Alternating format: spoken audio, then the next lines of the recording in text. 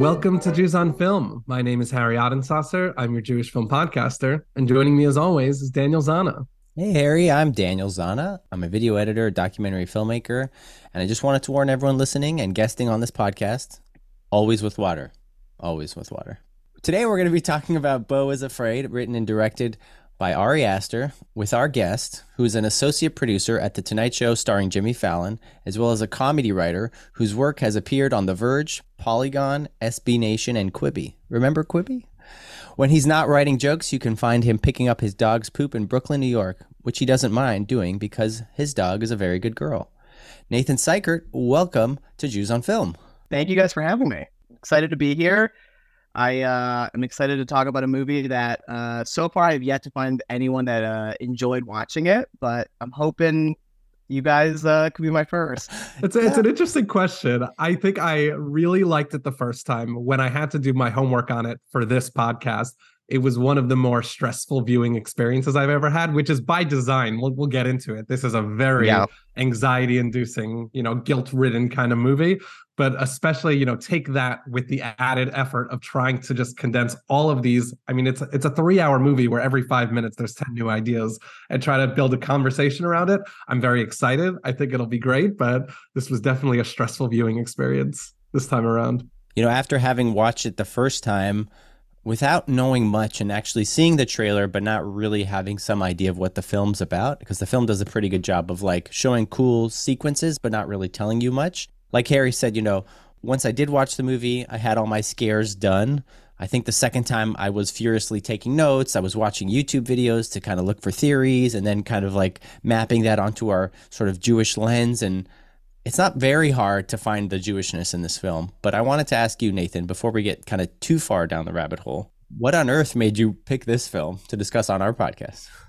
This, for me, is maybe the most relatable Jewish film I've seen. When I saw it in theaters, I was giggling to myself the whole time and was pretty much the only person by the end giggling because I found that it tapped into a type of anxiety that I think that a lot of Jews feel, that a lot of people feel, but specifically in relations to our mothers.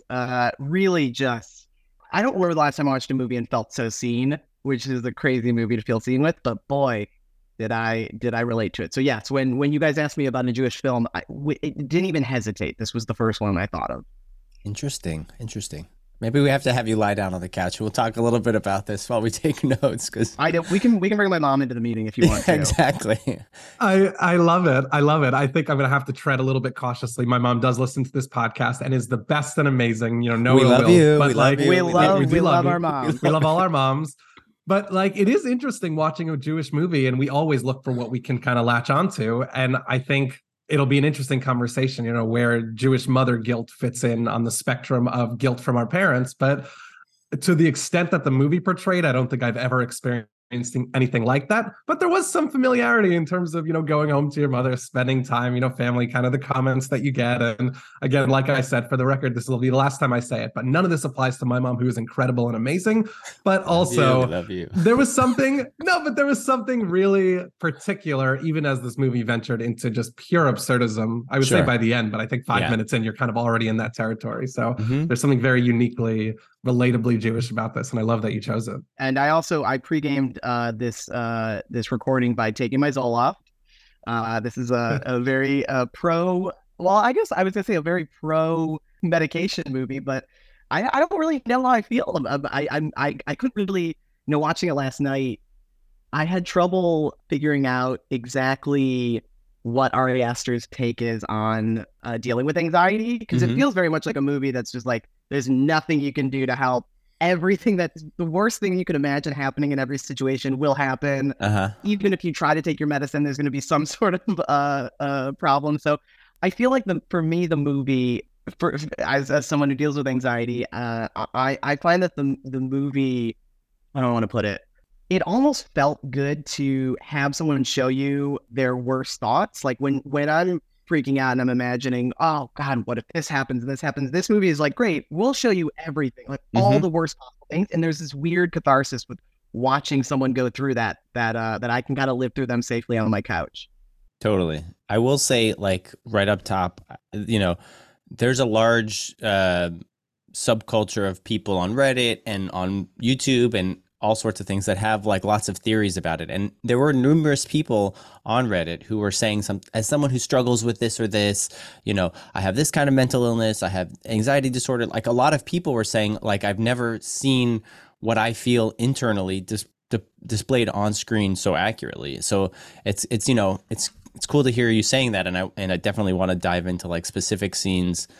Yeah, I think that experience of seeing kind of all the worst outcomes and that anxiety kind of manifest. I have so many examples we'll talk about when we get into the bulk of the film, but it just reminds me of a quote I found from Aster among many, describing what he was going for with this movie. But he said, it's not exploring a man's life so much as his experience, putting the viewer in his head, inside his feelings, hopefully on an almost cellular level. Like, Ooh. There's a big debate, and we're going to talk about this hopefully, because one of the conversations I wanted to have was the kind of dreamlike, narrative of this movie. Mm-hmm. And it's one of those things where it's not a question of like, oh, when is he sleeping? What's real? Like, the entire movie is consistently following this logic that I think Nathan, you just put into words well, that it's just all of the worst things that can happen. Just that's what's going to happen. Mm-hmm. What's true or not is almost irrelevant. Like, I don't think this is one of those movies where there's like a dream story happening and a real story happening, and you're trying to balance, what's in his head, what's not. I think this all is just, it's one long fever dream of just all of the worst anxieties manifesting kind of collectively. So, Harry, do you want to tell everyone what the movie's about, according to IMDb, before we get too far? Yeah, I definitely can, because I have a lot I wanted to follow up on there. But before we get into all that, the summary reads: following the sudden death of his mother, a mild-mannered but anxiety-ridden man confronts his darkest fears as he embarks on an epic Kafkaesque odyssey back home. I mean, usually we look in the summary for like, where's the Jewishness in it? But I think we can kind of fine tune it and refine it for this episode, because we talked about anxiety, and maybe that's like, we could do anxiety on film, our sort of spin-off podcast, because we'd have a lot of films. There's got to be a lot of crossover. Totally. Yeah. And Astor, I think, did the work. Like, he many quotes talked about this as his Jewish Odyssey, and like a Jewish take on Lord of the Rings, I think is something he called it. So it's we don't have to search too hard to find that read. I don't think we're jumping in here. Yeah, it's interesting. I was also watching a lot of videos, interviews of him, and like people would be like, all right, so for this person, like what's up with this? Like, very literal questions, and he was, he's kind of like, you figure it out. Like, I've done the work, and it's up to you to kind of interpret it as you'd like. His answers are not very straightforward in terms of, I think he wants to try to elicit sort of a reaction from the viewer as opposed to kind of spelling it out for a lot of people. He has also described the film as like a nightmare comedy, which is kind of like what we were saying. So like, Harry, the logic is that of a nightmare. So some things, and it's like a fever dream, some things make sense, some things don't.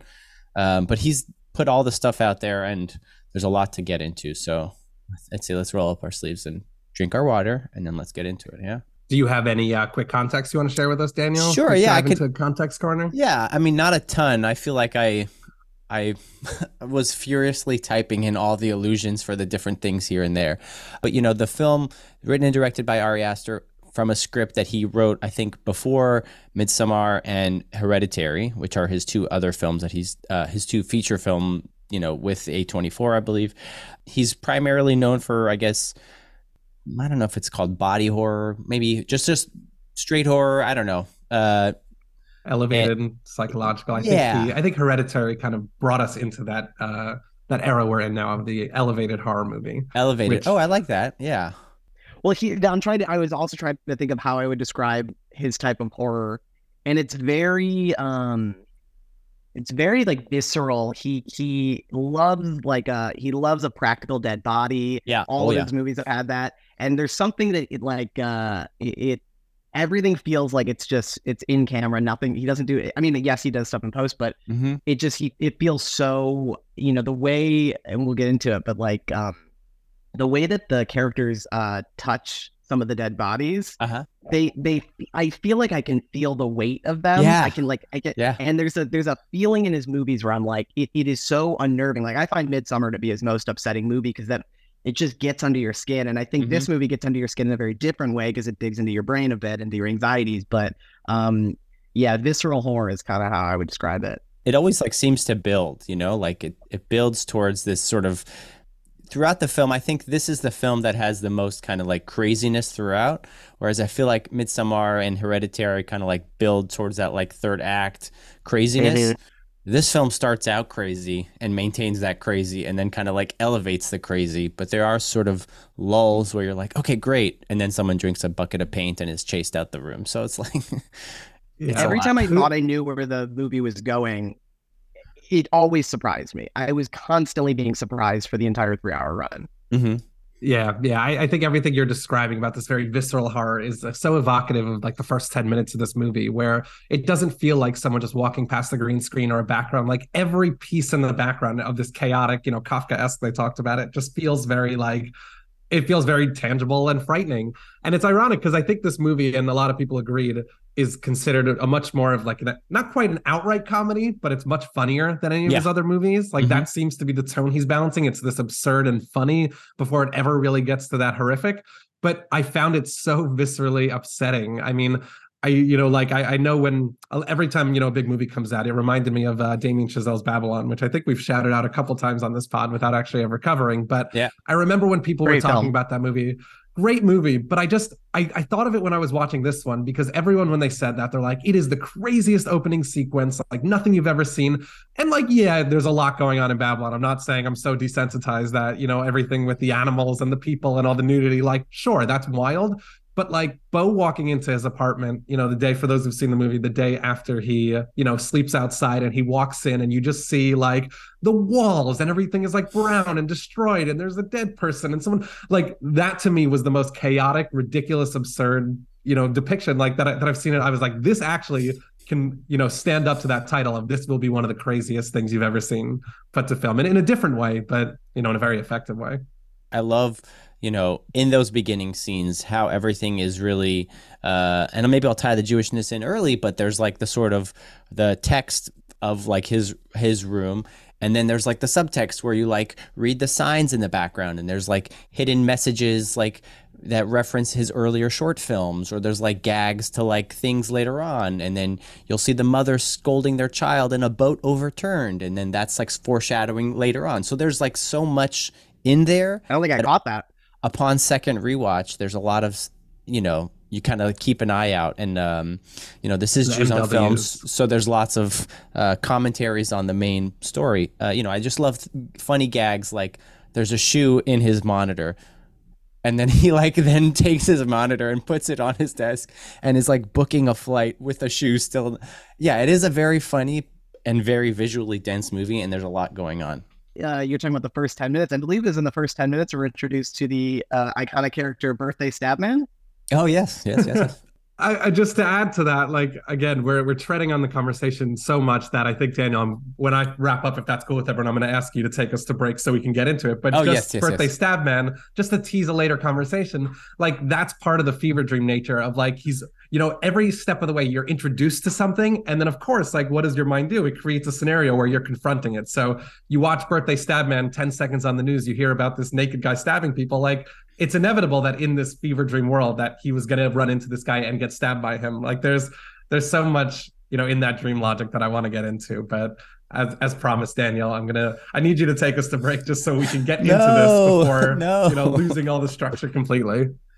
Yeah, I think, the more you're saying that, it makes me think about all this other stuff where it like, all these illusions, but I got to follow orders, Nathan. I got to. So Harry's making me go to break. What can I do? It's another theme of the movie, but I'll get into that later. He's been controlling me this entire time, Nathan.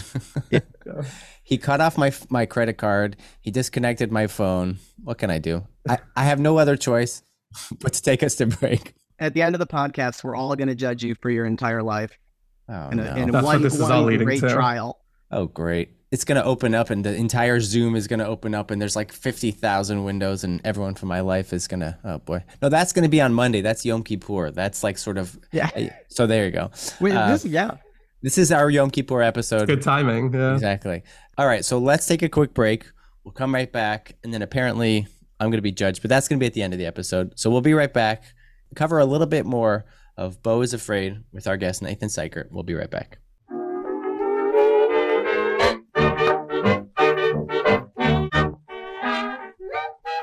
Welcome back to Jews on Film. We are here with Nathan Cykiert discussing the epic film, Beau is Afraid. Harry, please get us started here in our discussion of this amazing film. Sure. So before we dive, and we've mentioned this a bunch, that there is so much kind of subtext, thematic layers that, this being Jews on Film, we'll definitely get into. But if you were watching this for the first time, or even just heard about this movie, accessing it from the text of the movie itself, and really like the Jewish entry point that I think we've already covered. I mean, this at its core is the story of this very guilt-ridden, neurotic Jewish character. We've spoken about that kind of model of a Jewish character that we've seen in other movies, but this might be the epitome of what that looks like, of all your kind of neuroses coming to bear, all that anxiety. Before we even get to or just even talking about the guilt part of it, I mean, this is a movie where in the first 10 minutes, a therapist writes down guilty when he's talking to our main character. And by the end of it, he's being tried for all of his crimes, of the little things he did, crying in a mall when he was 7 years old to his mom. Like, this is a movie that is, absolutely about and kind of dealing with the neuroses of this Jewish, of this character, the guilt that he's experienced. So I just wanted to open a conversation about, the trope that we've seen of this guilty, neurotic Jewish character with their guilting mother often, which we've already spoken about a little bit. And, where does this movie kind of come into that? What does it add to that, ongoing trope that we might have seen in other similar kind of films? It is true. You're right that it's kind of a different take on the character that we've seen many, many times. I think, what's interesting is that I think it's not a surprise that we Jews can be an anxious bunch. And I think that a lot of the reason why there's so many Jews in comedy and film, I think a lot of people, we pull from our trauma and our pain and our anxiety and make art and make comedy out of it. And I think we've kind of seen that in one way. I think the Woody Allen type is a very specific type. But I thought this was such an interesting version of it because it's not that the character is making the jokes, it's the world around him that's making the jokes, and he's kind of the target for it all. It's still through his eyes, it's still like from his perspective, but whereas a Woody Allen type, sorry to have to keep bringing him up in this situation. It comes up, yeah. I figure. But it's his character coming, right, whether it's like in Annie Hall waiting in a long movie line or something, it's him interacting with the world around him. Whereas this movie feels very much like the inverse of it, which I just had never seen before, and kind of I think that's why it hits you on a deeper, more visceral level as opposed to just laughing on the surface. I mean, I found that like thinking about a couple of things, thinking about like Beau throughout all these things, like he never on the surface doesn't appear to be doing anything like wrong. Like he's sort of like going through the world. Like, yeah, if somebody like chased after me, I'd like run into my house. I'd be afraid because like people were trying to kill me or all this other stuff. Like there's so much that the world throws at him and he's just doing the best he can to kind of get through it all. But he seems sort of constantly like, afraid, as the title says. Like he's much more comfortable in his home, in Mona's home, in Grace and Roger's home. Whenever he's like in the home, he feels very calm and fine and whatever. And then something will like sort of drive him out of that, and he'll be sort of totally scared and unsure of what to do. So I think the world can be a crazy place. You talked a second ago about like trauma, and like we sort of are introduced a little bit to Beau's mom early on, but it's only towards the end that we really understand like why Beau's mom is the way that she was. Like she talks about her mom, and like we find out more throughout the film about like why Beau's relationship with his mother is the way that it is and how it's sort of developed. So it's all that intergenerational trauma that has sort of like seeped into his way of being, and by extension his mother's being as well, or maybe the inverse. Like, his mother's got the trauma, then she sort of inflicts it on him, and that kind of leaves Beau where he is, and that's where we sort of pick up the movie. Yeah, I mean, I want to talk about the anxiety, but I'll just address the mother. I mean, the way that she kind of, blames this on her trauma and, manipulates him throughout the movie. I mean, yeah, it's very toxic. It's not like we understand she suffered. She's leveraging this just to further make him feel bad. I mean, she is him, yeah, one of the most upsetting characters I've ever seen on screen. I could not like stand watching her because everything she said. Maybe we could just do like a supercut at some point of, Right. especially Patty LuPone's monologue at the end, who she played so well. But before jumping more into that, I did want to address what I thought it was a really interesting point you were saying, Nathan, about how the world is kind of conspiring against him. Because I one time saw it defined for me, kind of the difference between drama versus melodrama is like drama is like, you're doing something wrong, and like melodrama is like the world is kind of conspiring, like the world is falling around against you. And with this movie, it actually wasn't as clear as you'd think, in my mind, what was going on, because at some point, obviously, his world is insane. I mean, we talked about that opening sequence, and every person he encounters is awful to him, is manipulative, is controlling him. Like, he is such a passive, victim in a lot of these scenes. But the way the movie, the language of the movie is very clearly suggesting that this is in part his perception of everything. It's like really, it's almost like externalizing his internal anxieties. So I think it's a really interesting take on the neurotic Jew, because it, like, sometimes you see them in a movie characterized as this neurotic character and you're like, oh, that guy is, that guy girl is like crazy. Like, they have all this going on in their head. This is almost saying, but in their head, everything else is crazy. And it gives us a weird kind of empathy in a way of like, we can understand, that it puts us in that perspective. I mean, this is a movie, we'll talk about it throughout, invites us to be a part of the movie. I mean, just jumping all the way to the very final scene where you kind of see that judgment being presented in like the stadium. And I was actually in a theater where like it was in that kind of stadium seating where it really felt like you kind of mapped into the round. And like this movie throughout, that's one example, but is inviting you to weigh in, to judge, to see yourself. But this is a movie that I think very effectively doesn't show you the neurotic Jew. It makes you the neurotic Jew in a way that I think could be very upsetting.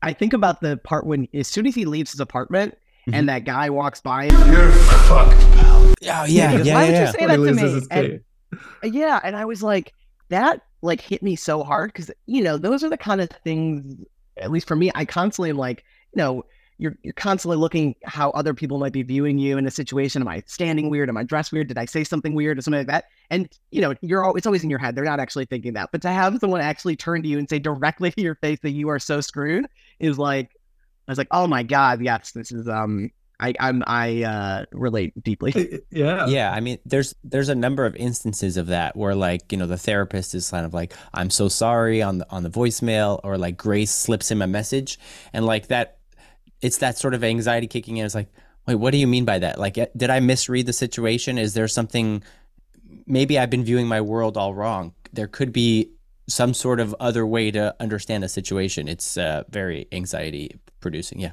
Yeah. And like, who wouldn't be filled with anxiety because this being a fever dream? I mean, all of his anxieties are validated. Like, one of the worst anxieties when you talk to your therapist in, privacy is that somehow they're, it's going to get back to the person you're talking about. And then the reveal at the end of the movie is that, his therapist, all the sessions were recorded for his mother, and his mother had a relationship with him. And it was like, I think this movie at every turn, it's hard to say where the world conspiring against him ends and where his own anxieties are manifest, because who knows what's even controlling the logic of what's happening. But like, you can never blame this character for any of his anxieties, because like he like for example, in the beginning of the movie, he leaves his key in the door and he's like, should I leave? And I was thinking like with the flight, I was like, nah, maybe you should leave. What's the worst that can happen? People aren't going to break in. Don't get and your immediately floss. that night. Yeah, and immediately that night, 30 people go in and destroy all this stuff and steal everything. Like, of course, the worst possible thing that can happen will happen to him. So yeah, you can't blame a guy for that kind of anxiety. Sure. The movie doesn't, sorry to spoil it, doesn't have a happy ending. He everything that could go wrong goes wrong. He's finally brought before everyone and judged for his entire life, and he's killed for it. I mean, it is just like, I can understand why the movie left a bad taste in a lot of people's mouths, because it really is like, it's a difficult watch. It's long, it's stressful, and then it just kind of, it's just the worst thing that could happen in the end happens, and then immediate credit. I love that it doesn't even give you any extra time. As soon as he's flipped over, credits roll, and you're just left with the boat floating. And it's a challenging movie. It ends sort of on this, spoiler alert. If you haven't already seen the film or don't plan on watching the film, pause it, watch it now, and then come back. But like, this whole like idea of this guilt-ridden person, like he has so much guilt at the end of the film after like choking out his mom unsuccessfully. She survives. he's like begging her for her forgiveness, kissing her feet, saying he's sorry. And then at the end, there is that moment where like he realizes that he needs to pay for his, either just that moment or his lifetime of transgressions. And he makes peace with that, and it takes him a while to get there, but then he makes peace with his sentence, and then he just accepts his fate. But yeah, this is a lot. So we've been talking about his mother a little bit and kind of the way that she is the root of a lot of his anxiety and kind of overwhelming him. And, one thing that Daniel and I were texting about as we were tracking the movie was just how much she is a force in controlling every step of his life. And there are implicit ways the movie shows this. If you didn't notice it the first watch, you'll see, her logo, which we're introduced to at the end, the Mona Wasserman MW, is all over his apartment. I mean, we learn that she's the reason that he's even in that hellhole that he has to kind of live there. And her presence, if you really track it, and I'm sure Daniel will cite some more examples, kind of pushes him almost every step of the plot. She is this overbearing and ultimately all-knowing figure. I already mentioned that with the therapist, that she kind of knew everything that was happening. We learn at the end that she really takes on this almost, dare I say, godlike presence in his life. And I wanted to hear if you guys had any thoughts about, this movie's depiction of Jewish motherhood, but also our relationship with God and, kind of how that intersects and, where she kind of comes in on his anxiety-ridden journey throughout the movie. Yeah, I mean, I think that the movie captures something about Jewish men that I relate to, which is a lot of times we want, at least for me, want to just be kind of told what to do. And there's that part where he's on the phone with his mom and he's like, "What do you think I should do?" I'm sure you'll do the right thing, sweetheart. What is the right thing? Really, everything kicks off once then she dies, but I put in air quotes there, but it really is once she hangs up on him and no longer gives him support. This is all part of her plan to prove, like, look what happens when you betray your mother and you don't go visit your mother and you don't get her support anymore. Everything goes wrong. And I just like when he was just so pathetic, just being like, tell me what to do. It is such a specific type of relationship that I think, sometimes it's just easier to just kind of, I don't want to have to think. I just want to tell me exactly what to do in this situation. Right. Ari Aster had said in a Q&A, he said, "I wanted Mona to not just be a mother or his mother, but the mother. She's like a god. That to me feels like a very Jewish thing. The mother is God in lieu of a god. That's what you have." So yeah, I think you're right on. I mean, there is so much here. Like I'm now realizing how much I resonated with this movie. Again, love my mother. She's amazing. We love you, Mom. We love you, Mom. But like passive aggression is the worst thing in the world to me. Like I hate it so much. And that is just what this mother embodies. But then on the flip side, what you're talking about, being told what to do, my sister has a running bit with me because one time, I don't even remember this. It must have been a couple of years ago. I just asked my mom which cereal I should have. And she's like, really? You're asking, mom that? And I was like, I don't know. I appreciate her opinion. Like I didn't realize how much. But this movie is like, was this last week, Carrie? It was, yeah. But it wasn't as long ago as maybe it should have been. Okay. But anyways, this movie, like I think in the beginning, Nathan, when you were talking about in our intro, when I had so much to add, but we needed to get to the content, but now we're finally here. But when you said that this movie doesn't necessarily propose any solution to the anxiety, it just kind of ends. Mm-hmm. I actually think it does. And I think it does in that answer of there's nothing to be anxious about if you don't have to make any decisions. And I think, and not that that's such a, not that such a beautiful, like inspiring answer, but I think that's what Beau clings to, because if there is one happy scene in the entire movie, I would say it's that incredible play sequence in the middle where we're in this like fantastical world. And if you notice what's happening in that scene is there's a narrator dictating Beau's entire life. So he doesn't have to do any thinking. He has no agency. The narrator is saying, and then you'll see this, and then you'll go here. And even when things are bad, like in the, at one point in that story, his house is flooded, he loses his kids. He's always decisive and controlled. And that's when he has his final cathartic release where he, admits what his sins are, which, who knows what he's even guilty of. But like that movie, I think is really proposing the solution, this Jewish anxiety that's plaguing this character comes from this inability to decide. And then that overwhelming, anxiety, I guess that induces. But I think there is a little bit of, and just to close out, like not only is The narrator tells him what to do, his mother tells him what to do, but we even see it with like Dr. Cohen, who's an attorney and not a doctor. He says on the phone, like, what should I do? That's what Beau is always looking for in this movie. Yeah. There are a lot of people who were, I couldn't tell the voice, but some people were saying that the narrator was Patti LuPone or Zoe Lister-Jones. I'm not sure, but essentially, yeah, this sort of like godlike person giving Beau that sort of instructions on how to live his life. I mean, upon rewatch, as we're talking about the film and his mother being controlling, just a few choice examples, throughout the film, it becomes clear on second watch that's, more or less, I think she's controlling him. There are parts in the film that I kind of was like, did she plan for this, sort of wild card thing to happen? I'm not sure how much of it she oversaw, but, she's calling him at the office. There's like a camera at the shrink's office, so she's able to like see that he's not picking up the phone. She cancels his credit card, so he's not able to purchase water. The UPS driver, who is played by Bill Hader, he's probably in on the game. The Roger and his surgeries, like there's so much. There's a lot of video recording, and I'm wondering, like the daughter was recording video. I thought maybe she was sending those to Mona as like here's Beau getting high in the van, or here's Beau talking outside, and just to kind of give updates. She's constantly surveilling and controlling his life.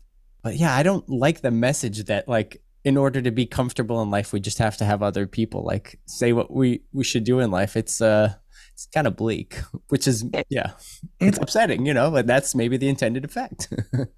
I just want to, before you go, Nathan, I just like, it's upsetting, but it's also religion and faith to a God. And I'm not saying that full stop. I think this movie dramatized it to the most literal extreme. Sure. No faith.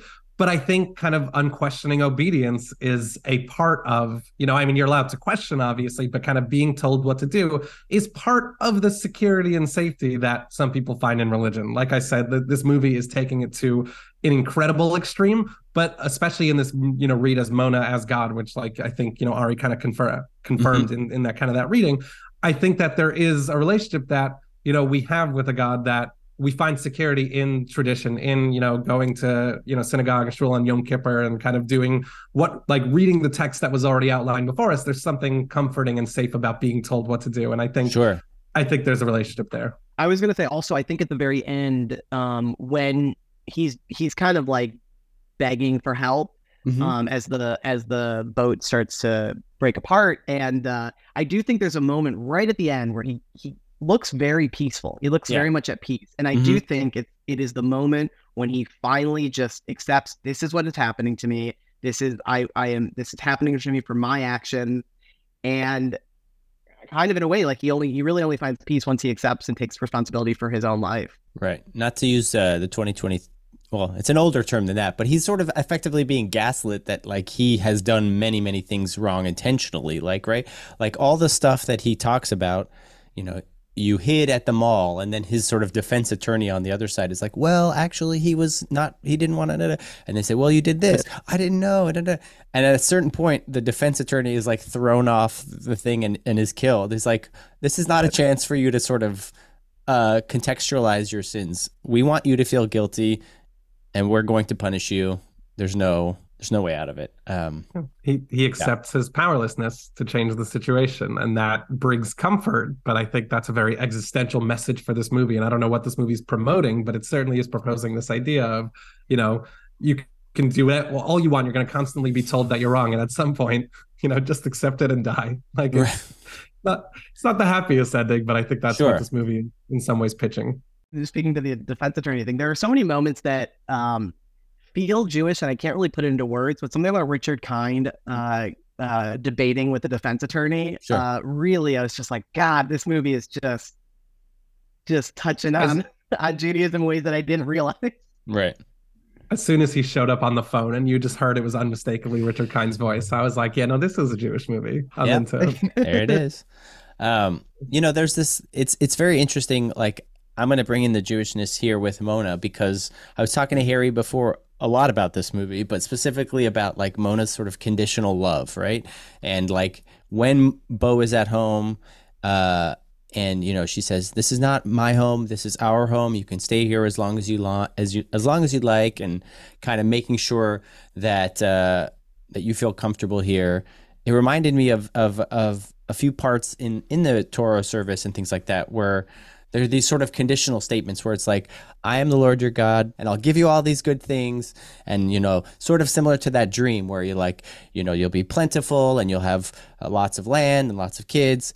But if you don't follow my rules, I'm going to say all these bad things that could happen to you. And then it just kind of goes on and on and on. And that's very much, I found a sort of analog there to how Mona is, where if Beau follows her rules, she'll take care of him. She'll cover his credit card, his cell phone bill, his apartment. She'll comfort him. But if he decides, to do things like subvert her authority, like Beau's twin brother, then he goes to the attic and he's punished and he lives up there with whatever is up there. Does that resonate with either of you? Very much, yeah. I also, I think the quote she says, I'm in my house. Actually, you're in my house, sweetheart. And my house is your house, which it always will be. And that was such a, like, she says, this is it's the my inverse. home. But of course I want you to be. Oh, gotcha. Of course. Okay. Well, please, Exactly. you're welcome. Which I think it still is exactly your point. Where it is this like, I am your God. I have provided all this for you. Like you should be thanking me and praising me. I will be good to you.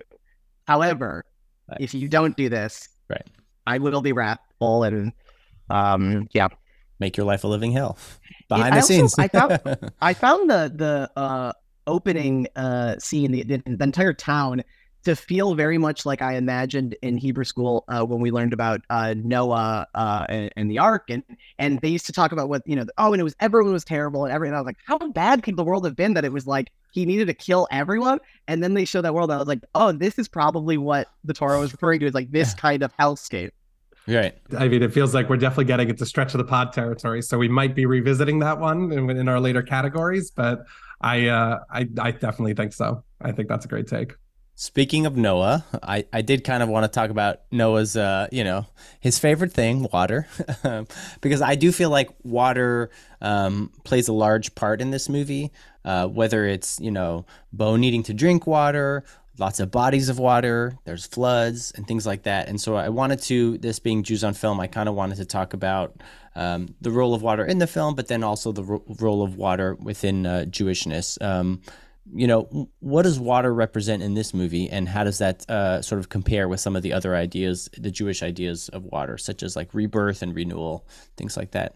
I hadn't considered the water, so please, you guys take this one. Sure. I mean, it's like on a surface level, I just think water is, if it's pointed out to you, which it was to me by Daniel, and then also confirming on on Reddit and everything there, like it is everywhere in this movie. I mean, from the opening birth, if you want to consider that water, but obviously the inciting incident comes from, or one of the inciting moments is him not taking his pills with water. That was like, it's the first.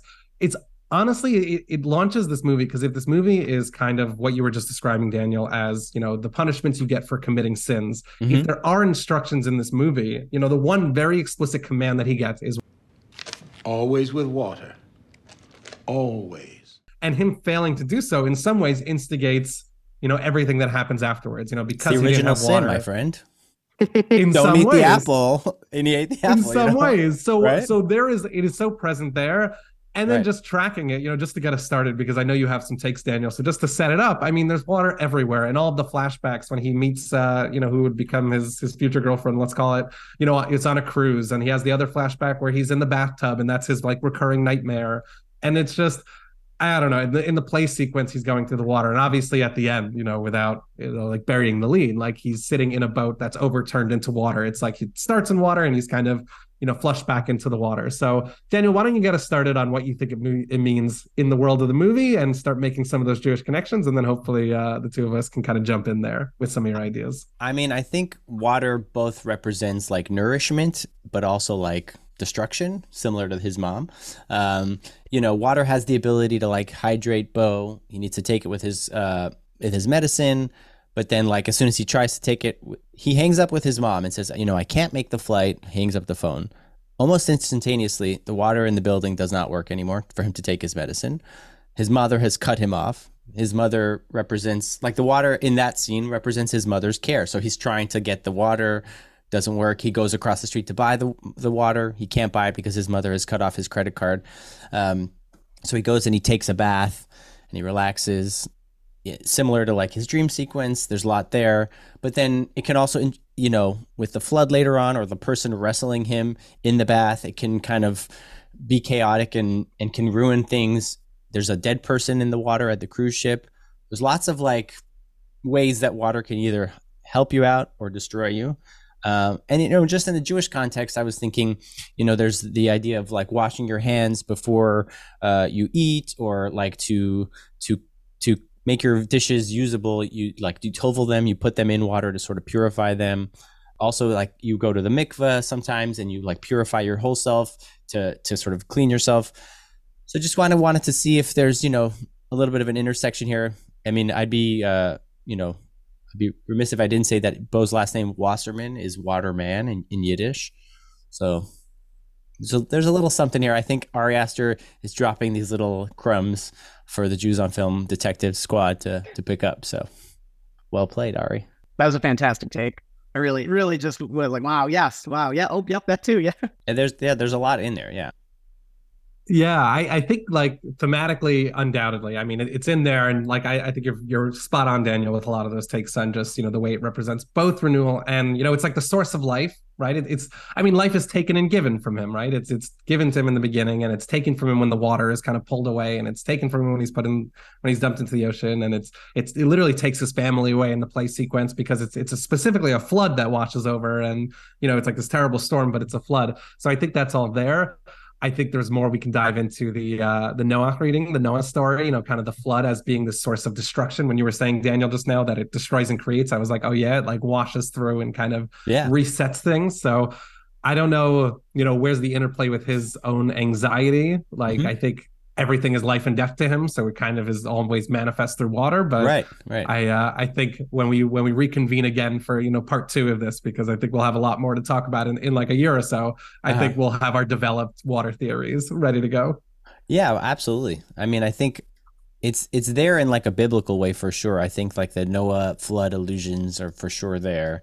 And I think, you know, maybe the water is just like the sort of calming thing that he needs in his life with this medicine, which is, you know, I don't know. There's a lot in there, but just wanted to sort of put it out there that like his mother, the water can both be purifying and rejuvenating and comforting, but can also be destructive. So a lot of people I talk to talk about how much they love the first hour, how funny they think the first hour is, and then it loses them. And then by the time there's a penis monster in the attic, they're like, I can't with this. Right.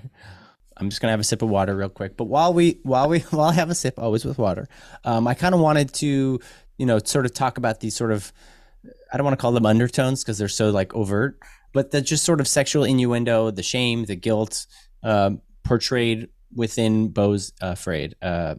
Nathan, what are your thoughts on that? Did you have anything stick out for you? So, lots of stuff really stuck out for me. I mean, I think the movie does. I mean, first of all, Beau's entire existence is he's told that his father died the moment he was conceived. The moment his father orgasmed, it killed him. It's immediately he's given this feeling of like any sort of sexual release, any sort of like any sort of how like pleasure, personal pleasure, release, love is like bad. It'll kill you.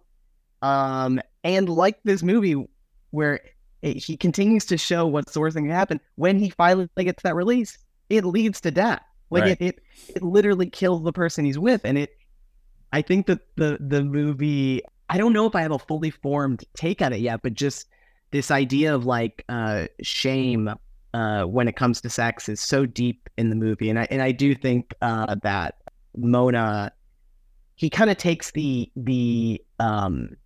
idea of the overbearing, overloving mother, and like everything else, pushes it to an extreme. So in this case, she like is literally controlling. She watches him have sex in her own bed. She strips the sheets after. Oh, such a mom move too. Yes, she does. Oh my god, that's so funny. Yes, she strips the sheets. I mean, there's this real. I think that God, I hope my brother doesn't mind that I've said this. My ex had an M name, so it and my sister-in-law also has an M name, and my brother and I had talked about multiple times in conversations, maybe usually when we're getting worked up about something, a fight, we had multiple times said mom instead of our partner's names. Okay. And I do think there's a real who knows if this is just, hopefully this is not just me and I'm revealing on the podcast, but I think there's a real like difficulty with moms and their Jewish moms and their sons. Sure. And you know, I remember in elementary school, I wrote an essay and I referred to my mom as the love of my life. And the teacher had to pull me aside and be like, no, that's for when you have a like a love interest. Your mom is something else. And it's really, I think Jewish boys don't really know how to process the feelings that they have towards their mom, the love that they have, and it's confusing when you're growing up. Sure. The more we talk about this movie, the scarier it's becoming. So let's not unpack all of that. But I'm kidding. We love our mom. Once again, we love our mom. We love our mom. Everything is great. Yeah. But I think, you know, this theme that, you know, we're observing here with sexual, like you said, Daniel, it's overt. It's not, you know, subtext. And I think sexually repressed was, you know, a big theme that I saw, which in a very literal sense, this is a story about someone who has aged, you know, well into middle age. And he's fully gray, completely sexually repressed because, you know, per the warnings of his mother, he's never actually had sex because he was told, you know, it'll kill him immediately. And I think like other takes that I saw about this movie, and I think even from Astor himself, were just about like, you know, seeing the story of someone who's never really grown up and like what anxiety would look like for an adult who's never actually matured. And I think there's an obvious connection there between, you know, allowing himself to, you know, be in love with someone versus allowing himself, or, you know, to kind of have that kind of sexual awakening, have that, you know, maturation that comes with that. And I think all of his, or a lot of his anxiety and his dependence on his mother and his need to be told what to do is completely tied to that. Like his final awakening when he really pushes back against his mother and he chokes her. I mean, it comes after the sexual experience. Like it really is this waking moment for him. And this just reminded me, like one of the other reasons he waited is not just because of his mother, but, you know, this is another thing where he really follows instructions.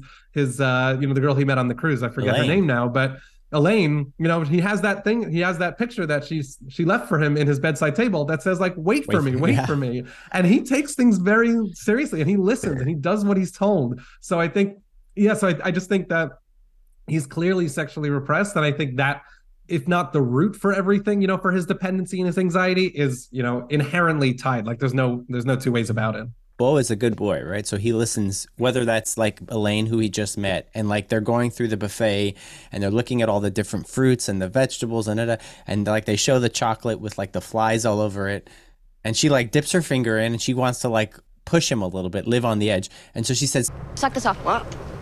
And he's like, okay. And she just shoves it in his mouth and he sucks it. And like, he has that sort of like, oh, I guess I don't need to listen. I can kind of like color outside the lines a little bit. And that's sort of when he is switched on a little bit and is excited, you know, to sort of see what life has, you know, what fruits lie beyond. It's very interesting. It's also very perverse.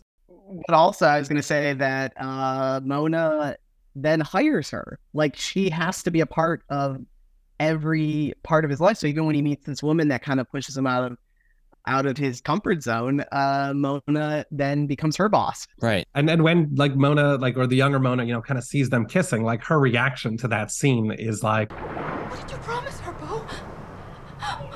Beau! Where is she going, Beau? Was she the one? Because she knows that she didn't plan it, she wasn't part of it, and she knows that, like, it's not just as much as, you know, this narrative could be blaming Beau for, you know, not growing up, like it's mostly because he's being smothered by her. Like she didn't let him, she infantilizes him kind of every step of the way. And when he could have had kind of at a healthier younger age that sort of sexual awakening, you can imagine, like, why do you think they were leaving? You know, Elaine's family after their first kiss is suddenly leaving the cruise the next day. Right. I would assume Mona had something to do with it. The same person who shuts off water, fakes her own death. I am sure she figured out who this person's, you know, father was or whatever, and, you know, put something into place. So she is controlling, as we know, but also very inhibiting because she won't let her son actually mature outside of her purview. So it's safe to say that Mona also planned their sort of liaison at night and then also killed her. It's not too much of a stretch, right? I mean, Just so I'm understanding the plot right. I mean, I was she's going to say the there. only issue is that you're trying too hard to kind of give the reasoning to the plot, and as we mentioned, this is a fever dream Can't- where nothing seems to make sense. Right. So in his anxiety-ridden world, I'm sure Beau is probably thinking, "Wow, my mom probably set up this whole thing." But in reality, I mean, this is a too strange a movie to kind of apply, some set of rules to. Not to get too graphic, but let's talk about Beau's balls for a minute. His like I think, Roger, who's a surgeon, at some point when they're addressing Beau's wounds, talks about how his testicles are a little bit distended and unhealthy. He should maybe go check that out. And then sort of during their sort of sexual scene, you see Beau's balls and they're very large. And the best part is Beau's balls as a child, when he's first slapped on the tush by the doctor, they're very large and red. It's just a weird gag that Ari Aster put in there. I don't even think I caught that. Yeah, it's a very strange thing. But again, the Ari Aster Detective Squad, we're here for the to pick up all those little crumbs. So thanks again. I would say Mona didn't kill her. It was Beau sinning. Beau should not have had sex. He should have listened to his mother, and this is what happens. Right. She did put that temptation in front of him, and he could have pushed back and said no, but this is what happens. Yeah. And I think he, like you were saying, Daniel, he's kind of gaslit this entire time, throughout, because he, at least from what we see, he is not committing any outright sins. And I think that's the first scene where he does feel like he actively did something he wasn't supposed to. Like, we see him navigate it. And obviously it doesn't take very long for him to then choke his mother. But I think that's what sets up, our final reckoning. The acceptance that he feels is because for the first time, he's been punished this entire movie. I mean, we haven't even mentioned one of our favorite biblical allusions in Job. Like, he is this Job-like figure who is suffering at every single step of the movie.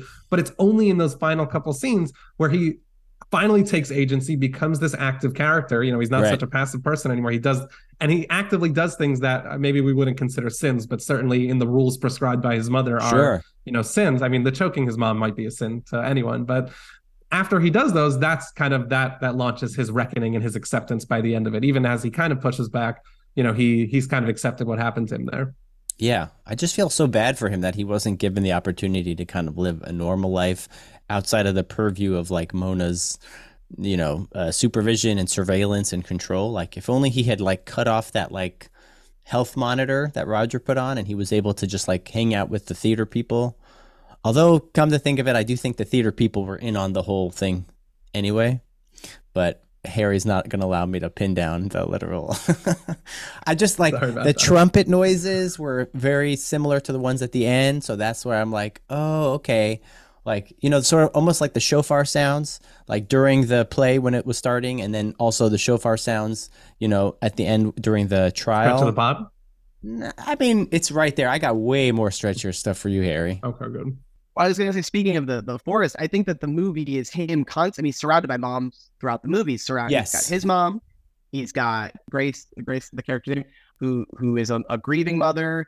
And kind of overbearing in a very different way, wants to do everything for him and is so caring. And then he has the new mother, the soon-to-be mother in the forest, the pregnant woman, who's kind of this Penelope. He's very gentle mom, very nurturing, caring, calming. And ultimately, all those moms, it's it ends in destruction for all those other moms, and the only mom he could make it home to is the God figure mom, the one he's stuck with. Yeah. Don't forget Martha. I mean, she takes care of Beau throughout his entire childhood. The one with with the birthmark. She ultimately sacrifices herself for Mona so that Mona can then make Beau feel guilty. For those who have not watched the film thus far, Mona was the housekeeper who essentially was very caring to Beau, put him to bed most nights when his mom wasn't telling him these horror stories. But essentially, it comes to, we come to find out that she has sacrificed herself, and apparently she had worked out some deal where her family doesn't ever have to work a day in their life again, and she had her head crushed by the chandelier instead of Mona. That scene where Beau kind of says at the end, he's I knew you had faked your death because I recognized Mona's hands, is one of those things that this movie, we haven't said it enough, I think, that it captures dream logic so well. And maybe this is more of a window into my own dreams than everyone's, but and nothing I've ever seen compares to this. But the way that you just kind of change locations, which happens throughout. I mean, this is an odyssey of a movie where he's in these different places. And I actually clocked it at least 2 or 3 times where someone says like, do you even know how you got here? And it's like, it's one of those things where it's like, that's like, he's just in a new dream. Like, it's just that's kind of the logic. And then, but I mentioned it with this scene because the way he's like, oh, I knew that wasn't you, Mom, because I recognized Mona's thing. It's the kind of thing that you're so sure of in your dream where it's like it logically makes sense, even though that makes absolutely no sense. Like with the funeral, with everything that like, it was a fake death. Like none of that makes sense, but it's so accepted because at every stage of your dream, things kind of add up a little bit until, you know, you wake up and you're like, why was I just going with that as if that were true? And it takes a minute to kind of get back into it. But when I say this movie, you know, everything was a dream, I don't mean it in the way that movies that are like, oh, it was all a dream, like things were ridiculous. I mean, the way things logically developed, like we said at the beginning, you know, the thing that you're most anxious about just kind of comes to happen, like comes to be. Like this movie just did it so effectively. And I just wanted to make sure to get that on the record. Oh, yeah. And he just kind of floats from location to location. You know, he's in the city and then he's hit by the bus and now he's in the suburbs and then he's in the woods and then he comes out of the woods and he's right at his mom's house. Like it's all right. Oh, yeah, I guess he gets a ride, but still, yeah, he just kind of floats between them. But it's like when you're having a fever dream, you wake up in the middle of the night, you fall asleep, you're having multiple dreams that are kind of weirdly stitched together and they're all in new places. And like when he like woke up, I was thinking it after getting kind of hit by the bus, when he wakes up in that new house and he's like asking, he's like, oh, what happened? And they even say to him like, oh, it was just a dream, don't worry. But he's like, wait, but is my mom actually dead? Was that real? Is that a dream? And like yeah, your dreams just I don't know. I just thought it was for really, sure. Really effective. I mean, there's also like, because he's having multiple dreams, like people from one dream end up in another dream. So like Grace and Jeeves are the ones serving soup at the beginning of the movie in that van. And then like Jeeves ends up in his attic, which we haven't even talked about. But like people bounce around to different locations and they sort of show up and they seem very, very much out of context. Like Jeeves doesn't feel like he belongs in Mona's house, but maybe that's sort of where, as much like a dream, he's sort of defeated. But that whole scene is wild, and we could get into it, but I feel like we probably should get into categories, huh, Harry? I was going to say, I want to wrap us up and get us into categories. Before we do, let's close out this, sexually repressed discussion while you, Daniel, just explain to us what actually is in Beau's attic when he gets home. And before you do, I just want to wonder aloud, if someone hasn't seen this movie, I wonder what the picture they're kind of painting from our conversation. Because, I mean, this movie is stranger than you can imagine for those of you who have made it this far, which I appreciate, but definitely check it out. But Daniel, why don't you just briefly tell us what was happening in his attic, and then I think we can go to categories. I don't know. I think I might need your help. Both of your help on this one. Literally what we see on screen, Beau's misbehaving. And he, talks back to his mom, and then his mom sends him up to the attic. He's had visions of this attic before, but he wasn't quite sure. Beau climbs upstairs in a sort of haunting sequence, similar to some of his other films. I feel like maybe Hereditary concluded in an attic, or, you know, a lot of good creepy scenes in attics. So, and they never seem to have working flashlights. But he goes upstairs. He sees what we can surmise is like a twin brother. Someone who we have seen pictures of or snapshots of earlier. And then we see like I would describe a giant penis monster with very large testicles and sort of some claws. And the monster is like talking to him. Oh, Beau, I love you. It's so good to see you. Things like that. So Beau is freaked out. Jeeves pops through the window and starts shooting and throwing knives. He throws a knife at Beau, this very skilled assassin. He throws this throwing knife and it just clonks Beau on the head and he falls over as if like, whatever. Maybe that's God's hand in play here. But then the penis monster kills Jeeves and then Beau runs away downstairs. Did I miss anything? No, that's pretty spot on. Specifically, the penis monster stabs its pointy claw directly into Jeeves' head in a pretty gruesome kill, kind of like one that comes out of a slasher movie that was kind of came out of nowhere. I really enjoyed. This movie, for people that haven't seen this movie, I fully recommend it. And I'm also aware of how many people really struggled with this. A lot of people I've talked to love the first hour. I think the first hour is just the zaniest, most straight comedy. Mm-hmm. And then when it starts getting into the weirder kind of storytelling in the woods, and then by the time we're dealing with a penis monster, in the attic, it loses a lot of people. And when I saw this in theaters, I could feel that the most of the theater it had lost by the time the penis monster happened. I think I actually heard someone say, "What?" like out loud Right. when he showed up. Yeah, it feels grounded. So, I mean, it's crazy to say that, but it feels much more grounded in some kind of like dreamlike reality. But then the sudden arrival of this supernatural large penis monster seems to like kind of take it to that next level. And then I would say it's only at that point, crazy as it sounds, that like I begin to question like what's going on here, what's real, because like the rest of it seems like super heightened but plausible. But the moment we introduce this idea of like a monster that potentially has like, you know, consummated a marriage with Mona and created Beau and his twin brother, like that's when I kind of get into the weeds about it. But it's just a dream, so I'm not supposed to take it too. I was gonna say maybe that's the part of your dream when that you wake up and Right. you know this kind of nightmarish vision came to. I have a hard time remembering dreams, which is crazy. Maybe they all, you know. Funny enough, I have a cold right now, and so last night after watching this movie, I took my Tylenol PM, went to bed, and guess what, guys? I had nightmares all night long. Oh no! I don't know if it was the medicine or if I was afraid, but you're just talking about like I'm thinking about it, I'm like, right, I was kind of bouncing all around. It was so stressful, but I can't really describe exactly why it felt stressful. But I woke up sweaty, and I was like, wow, this is a good night to have this kind of experience before hopping on the podcast. And while we're lost in this kind of like breaking down our dream stuff, like one of the things that this movie does is it's literally a plot about someone trying to get somewhere and they just can't. And every time, and we spoke about this idea briefly, Daniel, when we covered After Hours, that Scorsese movie, which has a I've actually seen it compared to this one because it's very similar in just like you just need to get from one place to another and everything is kind of in your way. And I've had dreams similar to that. And I actually, that's awesome. I'm a big After Hours fan. Love that movie. Check out our older episode on After Hours. Definitely will. Great episode. But like I remember talking about that in that movie, and I felt it with this. I've had dreams where like I just like. Have you ever noticed? Maybe this is a unique experience, but like you can't run somewhere in a dream. Like you feel almost like stuck in place. Yeah. And I looked up some idea on the internet that, you know, with dream stuff, nothing is certain, but someone suggested that it's because your mind wants to move, but your legs are frozen. So you kind of it induces this feeling of being like stuck and trapped. But like I said, this movie is not a dream in the way like that some movies are like, oh, someone wakes up at the end and it was all in their head. Like this really captured and visualized that weird logical inconsistency that you believe in the dream and then don't make sense after of a fever dream. I think it's great. I think I want to let you all speak, but I think we have to get to categories. This episode is running very long and we're going to go so deep and stretch of the pod. So with your permission, can we go to break, Daniel, and then absolutely take us to the categories? I'll just leave you with one closing thought. Please. Beau's sleep in the movie is terrible. Just think about that. He doesn't sleep a good night at all. Until he's at Mona's house and he passes out on the couch very comfortably. But with that, I'll take you to break and we'll come back and we'll do a little bit of categories. We'll do our most Jewish scene. We'll do our stretch of the pod. And is this film good for the Jews? Think about that while we're on break and we'll be right back.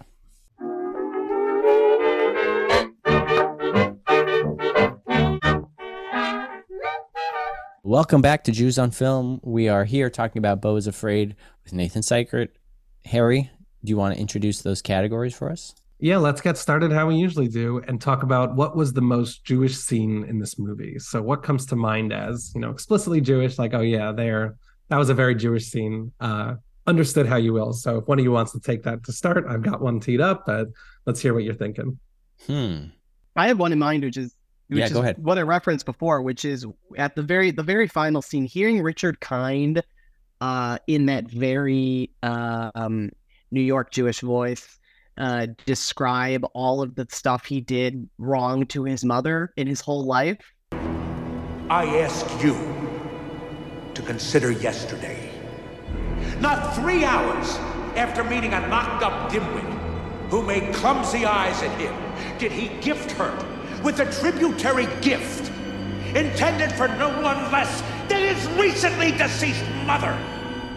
I mean, that for me, I was like, this is that scene is guilt. That scene is shame. It's like atoning for sins. It feels like the Jewish experience all packed into one tight scene. I think that's a great answer. Yeah, I think Richard Kind is a little bit of a cheat code for this question because I think he brings that. But I think that answers it well. That. Like, one scene, especially as, we're recording this a couple days before Yom Kippur, like that kind of literalizing that atonement is very Jewish on a number of levels. So that's a great scene. I'll add one, on a similar note, something that just felt very Jewish. This is a movie where you really could take so much of it. I mean, a lot of it is subtext, but one scene that I particularly smiled at was when Beau returns to his mother's house, and he's kind of overhearing like a recording of the eulogy is playing, and it's just like a reminder that, in the context of the movie, he missed the eulogy, he didn't get back in time.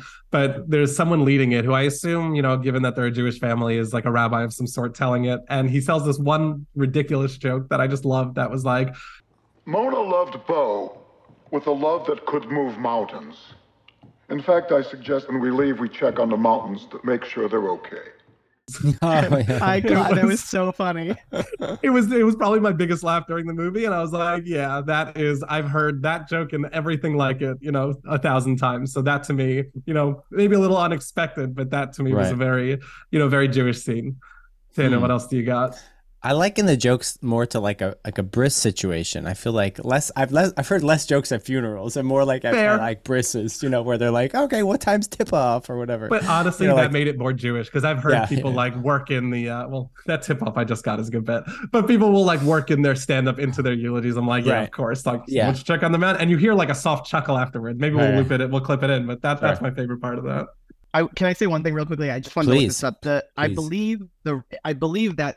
Because he's credited as rabbi in the movie, it's just a voice. So I'm assuming this is the rabbi you're talking about. It's David Mamet. Oh, very cool. Here it is. As for the rabbi who offers a eulogy at the funeral, post characters late to it's David Mamet. That's another Jewish cheat code. No, I'm going to say that makes it more Jewish. I'll take it. Yeah, there we go. I'm going to probably go with. So you said the end scene and you said the joke at the funeral. I feel like I might just. The quote from Dr. Cohen, about the funeral, like quoting it, Beau, it shall not wait all night is what he says when he's talking about, again, I guess that's kind of Richard Kind cheat code-ish, but, quote, anytime we're directly quoting the scriptures, I think is probably, textual Jewishness. There's a lot of subtextual, which we'll get into in just a second, but I think that might be one of mine. I didn't want to spoil my stretch, so. Can I ask you guys, because I think I grew up going to Hebrew school, but I will say that my Talmudic knowledge is not great these days. But the something about the storytelling in the play scene, the way that the story of the sons, it felt very Hebrew school to me. It felt very much like I was listening to and he had 3 boys, and the 3 boys, like I can't put it into words exactly. Maybe you can probably help me out with this a little bit, but. It felt very like omniscient narrator, but it was also like collapsing time, where it was like, it was 3 boys and they were all very good looking and they developed trades and like da-da-da. And that's right. Yes. That's sort of like the whole, what I was saying before, like the prophecy of God, like if you were to follow my rules, here's all the great things that are going to happen with you. You're going to become a vast nation and you're going to have lots of crops and you'll become a plentiful people and da-da-da. That's sort of the vibe I got from it. I think there was something very biblical about that. And I'm going to use that to tee up our stretch of the pod conversation because there's some stuff that we can mine from there. Okay. I'm actually going to set up, I don't know if Nathan, you have a different one, but just go into the Noachry. But let me just introduce the question. But first of all, stretch of the pod, category number 2. This is where we take on, a stretch in the movie that, this is a movie rich with subtext. So it's a little bit of an effort this time, but we have to find a take that is, we joke, unintended by the filmmakers, but where can we kind of, use our Jewish minds to work some Jewishness into the movie? So into our take on the movie. Just because you mentioned the 3 sons, it was evocative of the Noah thread that you had mentioned earlier about him kind of being, I think you were totally on point with that. This could have been intended, but in the beginning scene where Beau is kind of the one, it's very Noah, because there's this famous rabbi, or there's this like the rabbinic idea about Noah that it says in the Torah, it describes him as being really good in his generation. And the debate is, was he just amazing relative to being in such a terrible generation? And this is what the rabbis ask on it. Or was he so good that even in such a terrible, generation, he could still be, this amazing person?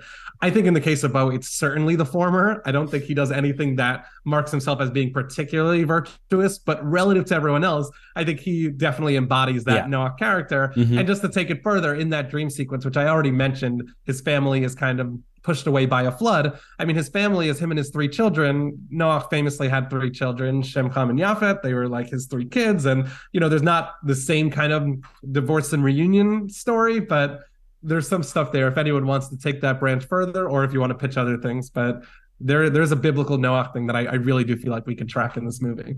I'm going to leave that olive branch to you. There was some weird stuff too about like, there is a woman who we don't see and you're going to have sex with her and you'll have 3 kids. And sometimes she'll look like a man. It's like, what? But then that man was the person we saw at the play and we're like, what's going on? That very weird stuff.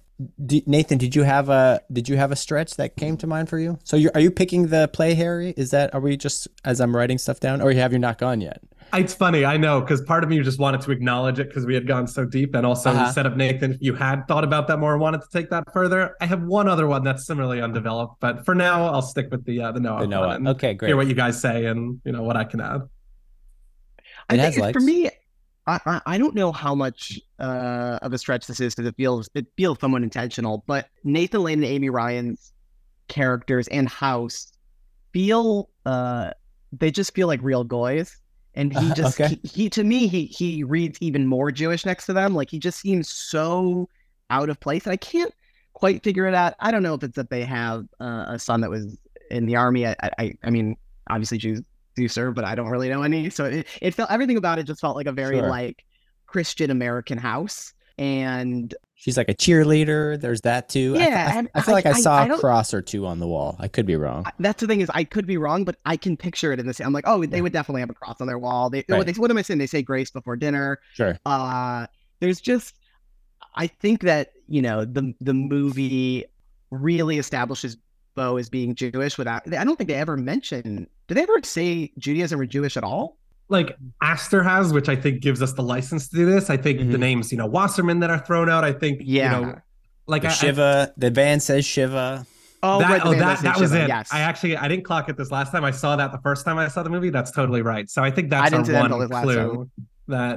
And he's credited as rabbi on IMDb. So that is true. Okay, yes. So, this is slightly subtext, but but I like this take that you're saying, that kind of putting him in that family. They are such a sharp contrast, and I think religiously there's a specific feel to it that I think you're right. I mean, even the daughter's relationship with her parents is like markedly different than kind of what we're seeing. She's so distant. She talks back to her parents constantly. They're always yelling at her. I mean, there's the fighting is the complete opposite of Beau's fighting with his mom, which is very passive aggressive. Yeah. Which Mom, I love you so much, but we love you, I'm sorry. Like Jewish moms can sometimes be a little passive. And so I think that Beau stands out even more as being very Jewish next to that family. Great. I love that. That's a good one. That, yeah. I mean, my stretch is, since it's Erev Yom Kippur in a couple of days, there's this idea at the moment where he's like getting, a specific moment, less sort of thematic and more sort of literal what we see, he's offered like 2 white garments when he's about to like change into his outfit during the play. And, some people during Yom Kippur wear what's called like a kittel, like this sort of white robe thing before you get married or before Yom Kippur. So that would be my stretch, is that like, he's preparing both in the play, for judgment. I think the narrator at some point says to Beau, that tells old Beau that he needs to confess for his sins at some point, when he's chained up and like they think that, he walks into that town and those angry people with the masks are like, you've caused some sort of crime, and then he gets locked up and they ask him to confess. So there's, a lot of confession moments, but I think that particular moment there was my stretch. Certainly, Ari Aster may not have had Yom Kippur in mind when showing those 2 white robes, but that's sort of my pick. There's also a great joke like when he does, which isn't a Jewish joke, but he when he offers him the thing, he says something like, "We kind of are an experimental theater thing. We kind of push the boundaries of what the audience can." And I was like, God, that's such a funny take on on modern theater. Yeah, and it's definitely, I think, reflective of this movie, which, like I said, especially in that final scene, is similarly inviting you to, cast your own judgment, I think. So I think Yeah. it's both, mocking it and maybe being guilty of taking that on a little bit as its own mantle. 100%. What do we feel about this movie in terms of its legacy, as being, good or not for the Jews? Do we feel like this is a film that is, when people watch this, like aliens come from Mars, which they will soon, and we love our aliens just as much as we love our Jewish moms. But, they watch Beau is Afraid. Are they going to, what's their impression of Jewish people going to be? When we say Beau is a Jewish person, watch this movie, let us know what you think. Well, so in a weird way, I think we were talking about, do they actually outright say he's Jewish? I wonder if someone is not Jewish and doesn't know Jews, if they would even pick up on it, which it seems crazy. For me, I would notice it right away, but I was at a bar in Phoenix, Arizona, and a woman mentioned, which was talking to me, and she mentioned my glasses and curly hair, and for those on the podcast, you can't see, I look incredibly Jewish. And so I said to her, yeah, this is what a Jew looks like. And she was like, really? I had no idea. And it was like really kind of surprising. And then she made some offensive statements. But the point is that it was like, it was so shocking to me that she like had no clue. And so then I think about this movie and I'm like, if that woman watched it, there's no way she would clock that any of this is Jewish. Right, and so in this weird way, I think it's great for Jews because it's the kind of like, I watched it and I was like, oh, this is for us. Like I relate to this. I feel a lot what this character feels. It's like digging into a lot of specific anxieties that Jews have. It's a movie that anyone can watch. And I'm sure there are tons of non-Jews that enjoy the film for many reasons and also probably can relate to it in their own relations with their parents. But yeah, my take is that this is good for Jews because it's got a lot of like little hidden things just for us. Okay. Harry? I really, really love that take. I think that's totally accurate. I think that if you're watching this movie, like it's one of those stories where, if you're listening to this podcast, watching this movie, and you're not coming with this Jewish angle that obviously we took when we all watched it for this podcast, and you're not, you don't have this Jewish background. I mean, obviously other people can relate to these concepts of anxiety and guilt. Like, I think it's not just true to the Jewish experience. I actually think it's also true to kind of the Jewish character, like culture that's emerged around, film history and recorded history. Like, I think this concept of the neurotic Jew is this coded Jewish character that even in this movie, I think there's enough evidence to say that he is Jewish in the movie. But even if he wasn't, I think this movie, the way that it's interacting with those ideas to someone who is, either Jewish and or, familiar with that kind of representation, that kind of experience, I think this is a very effective movie. But I agree that to someone without that context, this movie isn't telling you that, these are clearly Jews and this is something that is, them. Like you can connect to this on a lot of bases. So because of that, I think this is great. As a Jewish person myself, I really enjoyed it, and I'm a little bit afraid of, what this movie kind of played with. But I don't see it being, any more harmful than it is just a very anxiety-inducing movie. Unless you know that Ari Aster is Jewish and you're one of those people who hates this movie and turns it off after a half hour. On a broader level, maybe that's not great for us. But otherwise, I kind of agree with that. I like this, as being more good for the Jews than not. Interesting. Daniel, what do you think? I had a very different read of it. Like, I think, Great. like sort of the prompt was sort of like, to that woman in the bar, let's maybe not put aliens into the equation, but the woman in the bar, and you say, this is about a Jewish person, watch this film, what are you going to think? Is this going to be like, is she going to like buy you a beer afterwards, or is she going to be like, you guys are fucked up, like what's going on here? Like I would say that, like, similar to that like time capsule or whatever thing that you send in space, do you know what I'm talking about, where they sent like a record in space for aliens to like listen. Like, I wouldn't put this on that spaceship and send it out for those aliens. I would put something, like Fiddler or whatever, something a little bit more cheery and more, somewhat more nuanced and a positive representation of Jewish people.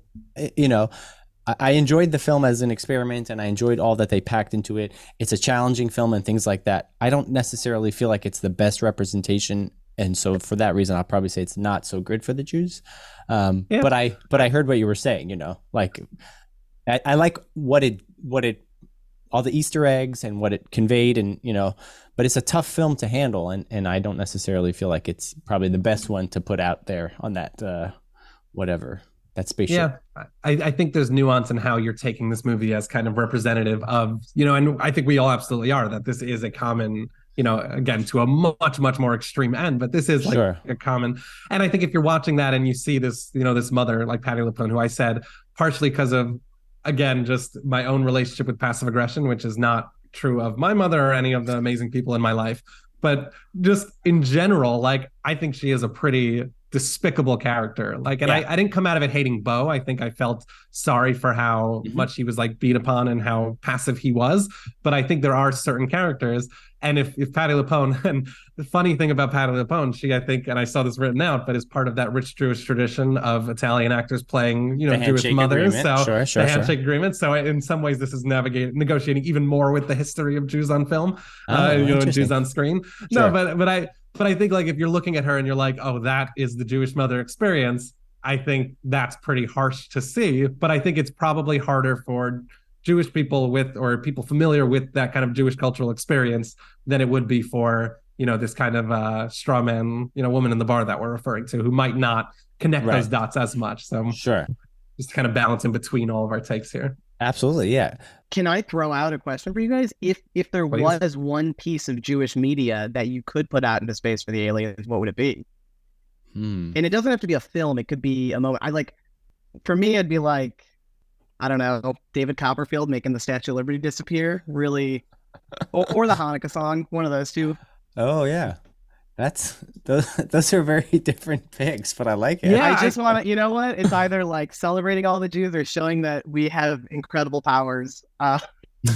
Jews are magic. I was gonna say, like, I you know, my first thought was some matzo ball soups that came to mind as like if those could be kind of preserved through space. That's a good one. But I think it raises a good point about this movie. This movie is not a celebration of Jewish culture. It is but it's also a very, very, like, it's not asking to do a lot. It's not good or bad. It's a very specific kind of lens into this experience of guilt and anxiety that I think is very nuanced and fits its 3-hour runtime because there's so much depth in that conversation. Yeah. But I don't think this movie is doing the job that we're necessarily asking it to do, you know, with this prompt, with this question. And that's fine. Yeah, 100%. That being said, what are you sending into space, Harry? I mean, I still think it's my matzo ball soup. It's probably Mr. Broadway. Shout out. They have a really good one and a good sandwich. I would package a whole like deli sandwich meal, you know, with half sour pickles. I would do the whole thing. I'll do the classic question within a question, like how big is the box that we're sending into space? And like, how much can we fit in there? Like, we're talking like, is it like, you know, there's a lot that I would send. I don't know, you know, if it's like media or food. I think food's a great one. Like some books, holy books or things like that, like the foundational texts. Maybe I'll do like a care package wrapped in cellophane with like a lot of those things, like Harry's matzo ball soup, maybe a couple of your DVDs and CDs, and then some, you know, just like a nice gift basket, some babka perhaps, some other good things. I don't know. Can I? Yeah, I'll think about it and maybe get back to you. But I think maybe like a sort of potpourri of all the different things reflecting all the different. Yeah. I'll throw in like a Zabar's gift card. So if they do come, good one. If they come, for sure. I mean, Daniel, you did that classic. Just to full circle this, Beau, you know, his inability to decide and be told you were asked to bring one thing, you pitched a care package with 12 things. Like, just tell me what to do, Harry. Just tell me what to do. bring the David Copperfield DVD, get that kind of synced up, and, you know, DVD player, I guess, too, and we're good. Let's that, numbers, I wanted to let's talk in the numbers. We're gonna rate this movie on a scale of 1 to 5 Jewish stars.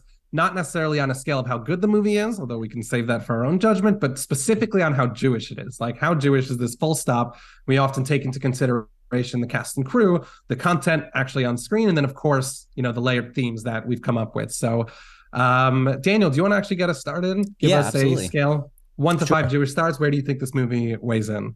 So just as far as like cast and crew, Ari Aster is Jewish. Zoe Lister-Jones, who plays young Mona, is Jewish. Joaquin Phoenix, as far as I know, is not Jewish. We did get the David Mamet voiceover, Richard Kind. As far as the Jews on screen, apologies if I missed anybody. The content, the story is, you know, going home, like very literally, he's going home to for a shiva, a Jewish thing. The themes we talked about, we have guilt, neuroses, you know, dream-like sequences, water, all that kind of stuff. I think I'm probably going to go, I think like a 3.5, maybe, you know, it's like a little bit more than, you know, 2.5 is like below 2.5 is like less Jewish than it is Jewish. Above that is more Jewish than not. So I'll probably say like 3.25. That's sort of my rating. How about yourself, Nathan? I think I would probably go 4 Jewish stars. Really only for losing a star for the Joaquin Phoenix, Patty LuPone element. The two big stars are not Jewish, but you know, it is written and directed by a Jew. It is filled with famous Jewish actors, character actors. Like we said, the themes. There's so much packed into it, and honestly, so much more than I'm realizing as we talk about it. Like the theme of water, for instance. That my number is going up. Where I'm like, wow, this is even more Jewish than I thought. So I'm gonna stick with 4 out of 5. Okay, Harry, how about yourself?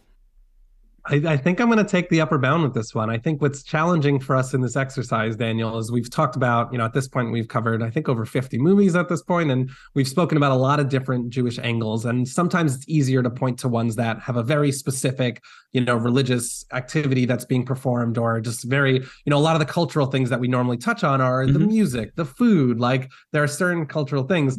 I think this is unpacking this very, very Jewish, sentiment, at least, according to, some of our own experiences, or maybe those people we talked to, but just this relationship with guilt that, like I said, even if it's not true to everyone's experience, is definitely something that's been associated with this Jewish character. Like, I think that the way that this movie is unpacking, kind of the mother's love and guilt and that pressure that we feel and that anxiety and that indecision is like, it's just very Jewish in a way that a lot of the movies we've covered in the past aren't exploring their Jewishness, even when they're in like the Woody Allen mold of doing the neurotic character. This is like I said in the beginning, this isn't just showing the neurotic character in the real world. This is giving us the world of the neurotic character, which to me was really Jewish. Like the Joaquin Phoenix not being Jewish thing, I guess I didn't question that, but makes sense. Like, is a little bit strange in this movie. That's so, the two central characters, the mother and, Beau, the eponymous Beau, not being Jewish is a little bit strange, and that's a whole other conversation.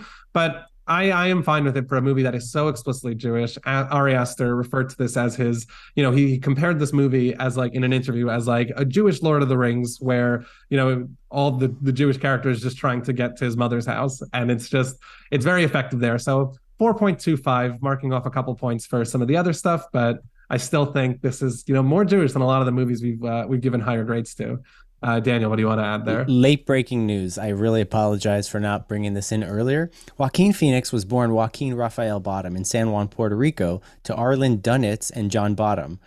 His mother is from a Jewish family from New York, while his father is from California, is of mostly British Isles descent. So he is Jewish. I do apologize for that. If anyone wants to retake their answers, I do apologize. I'll go 4.5. I'll bump it up. I'll bump it up half a Jewish star. All right, Harry, you're gonna revisit? I think I'm gonna stick with my 4.25 just to leave room for some other, less broad stuff that could be more specifically Jewish. But like, if we even had to ask, are we sure that he was actually considered like named Jewish in the movie? Maybe a 5-star to me would have that question answered a little more clearly. But my 4.25 is pretty high, and I'm happy to hear that Joaquin Phoenix, is of Jewish descent. Yeah, apologies just for not this movie, bringing that in earlier. Sometimes I get too caught up in the theories and don't cover the basics. But Nathan Cykiert, thank you so much for being a guest here on Jews on Film. At this time, Friday, September 22nd, I wanted to know, is there anything you wanted to like plug or promote that you are comfortable promoting? Yes. So as we're recording right now, the WGA and SAG strike is still ongoing. They're talking right now, so who knows if it's over by the time this comes out. But if it is still ongoing, please consider donating to the Entertainment Community Fund. It helps all crews that are out of work right now, myself, many others who are non-union but are still affected by the strike. Just helping people get by during this challenging time. Awesome, thank you. And is there a place that you want to send people to for that, or we could put a link in the show notes? Yes, it's entertainmentcommunity.org. Okay, awesome. We will definitely put that in. Thanks so much. Harry, anything cooking you want to plug? Well, thanks everyone for listening. We just wanted to say, for the record, we love our moms. We love our moms. Love our moms. There you go. Thanks so much for listening to Jews on Film. You can find us on all the social media. You can email us at jewsonfilmpod@gmail.com. Thanks for listening, and Shabbat Shalom. Bye. Shana Tova. Shana Tova. Jews on Film is hosted and produced by Harry Ottensasser and Daniel Zana. Harry edited this episode. Follow us on Instagram at Jews on Film and subscribe to our podcast to get new episodes. Thanks for listening.